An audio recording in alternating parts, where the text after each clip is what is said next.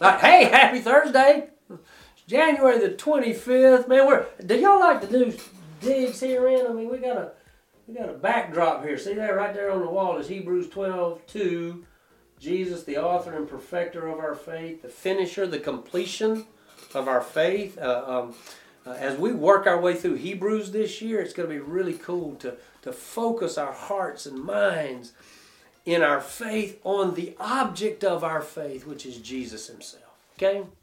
Hebrews chapter 1, verses 5 to 14. Here we go. For to which of the angels did he ever say, you are my son? Today I have become your father, or again, I will be his father and he will be my son.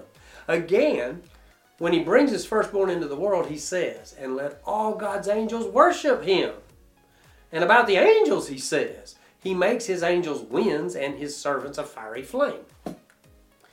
But to the Son, your throne, God, is forever and ever, and the scepter of your kingdoms, a scepter of justice. You have loved righteousness and hated lawlessness. This is why God, your God, has anointed you with the oil of joy beyond your companions. And in the beginning, Lord, you established the earth, and the heavens are the works of your hands. They will perish, but you remain.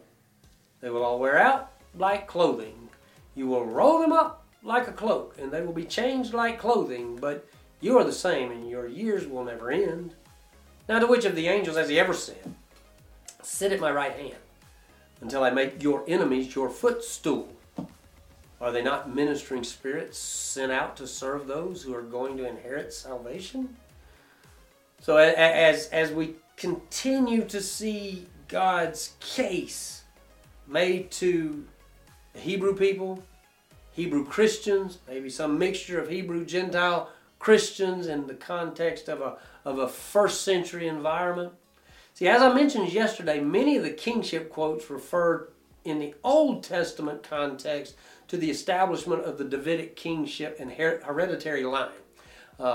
In the book of Hebrews context, what we're reading, these prophetic passages refer to Jesus, are fulfilled in the Christ, in the Messiah, are fulfilled in Jesus the Christ.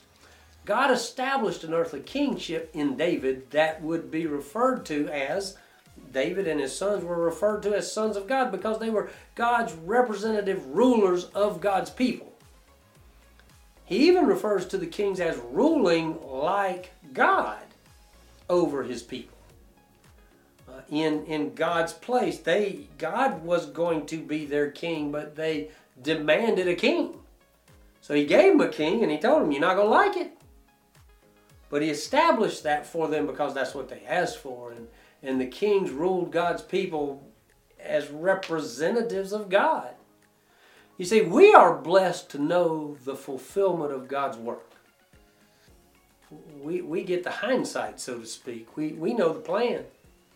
We know that God's plan and the establishment of David as king and that his kingship would be eternal is only fulfilled in Jesus. Jesus is the Son. Jesus is the heir. Jesus is the King, and Jesus is the King of Kings. You see, we get to see this trajectory of God's salvation. Whew!